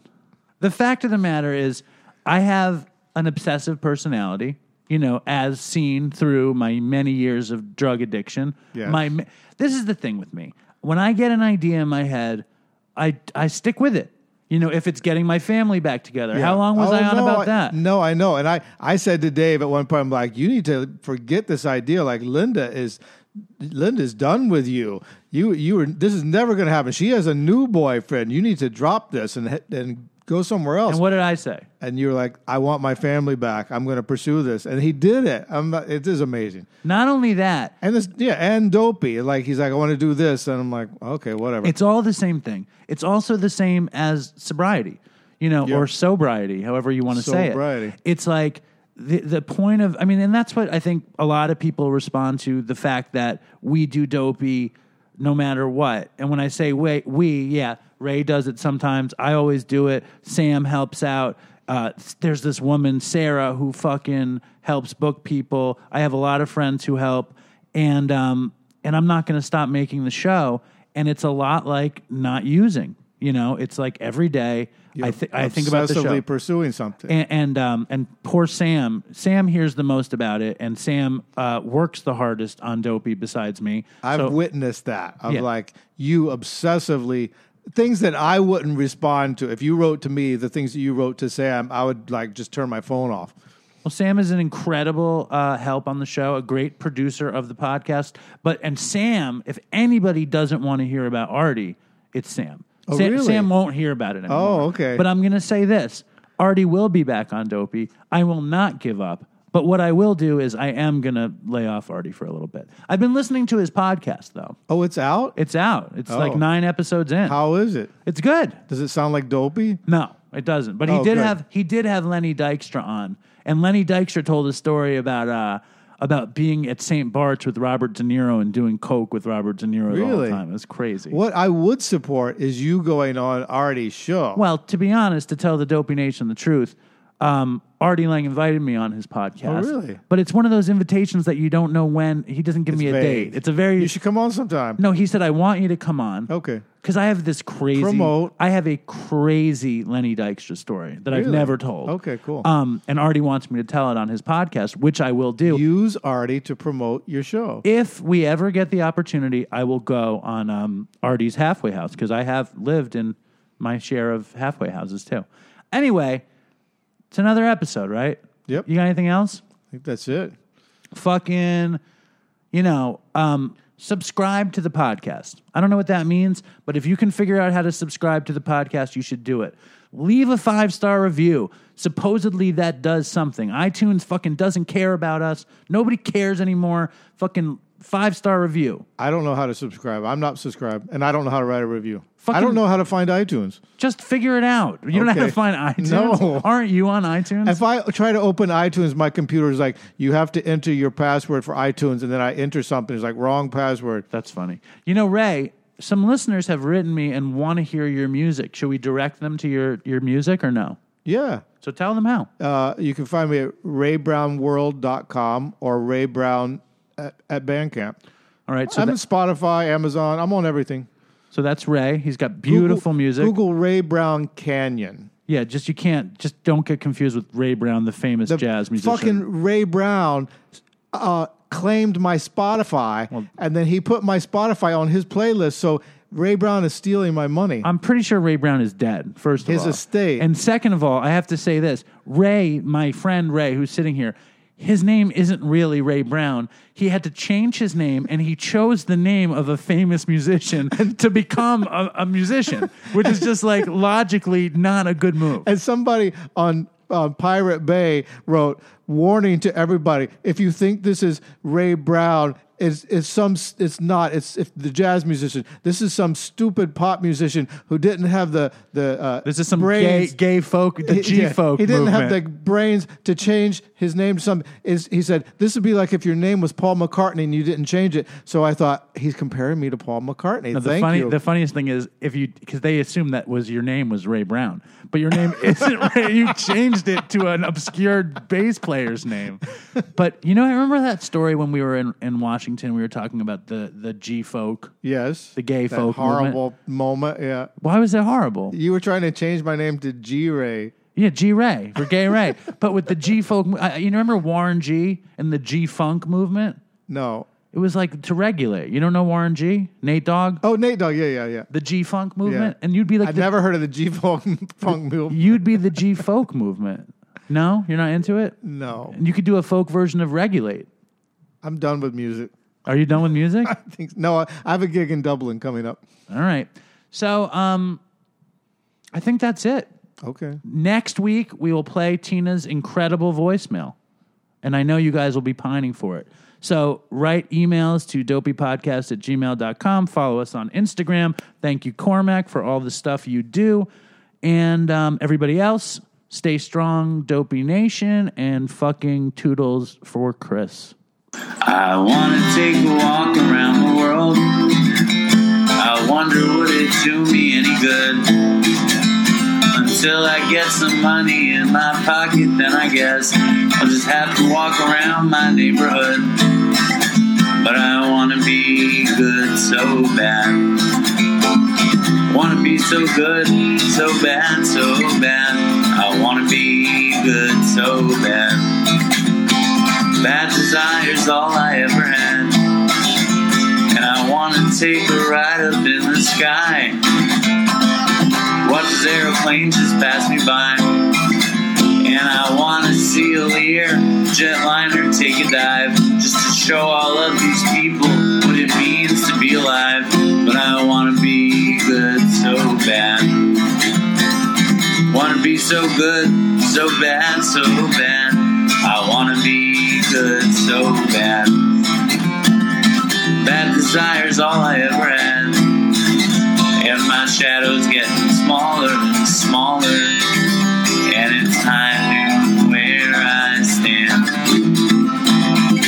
Shadow's getting smaller and smaller, and it's time to where I stand.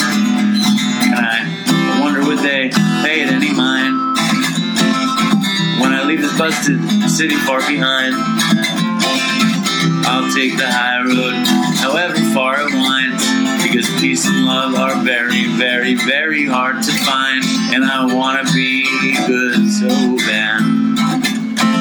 Wanna be good so bad, so bad. I wanna be good so bad.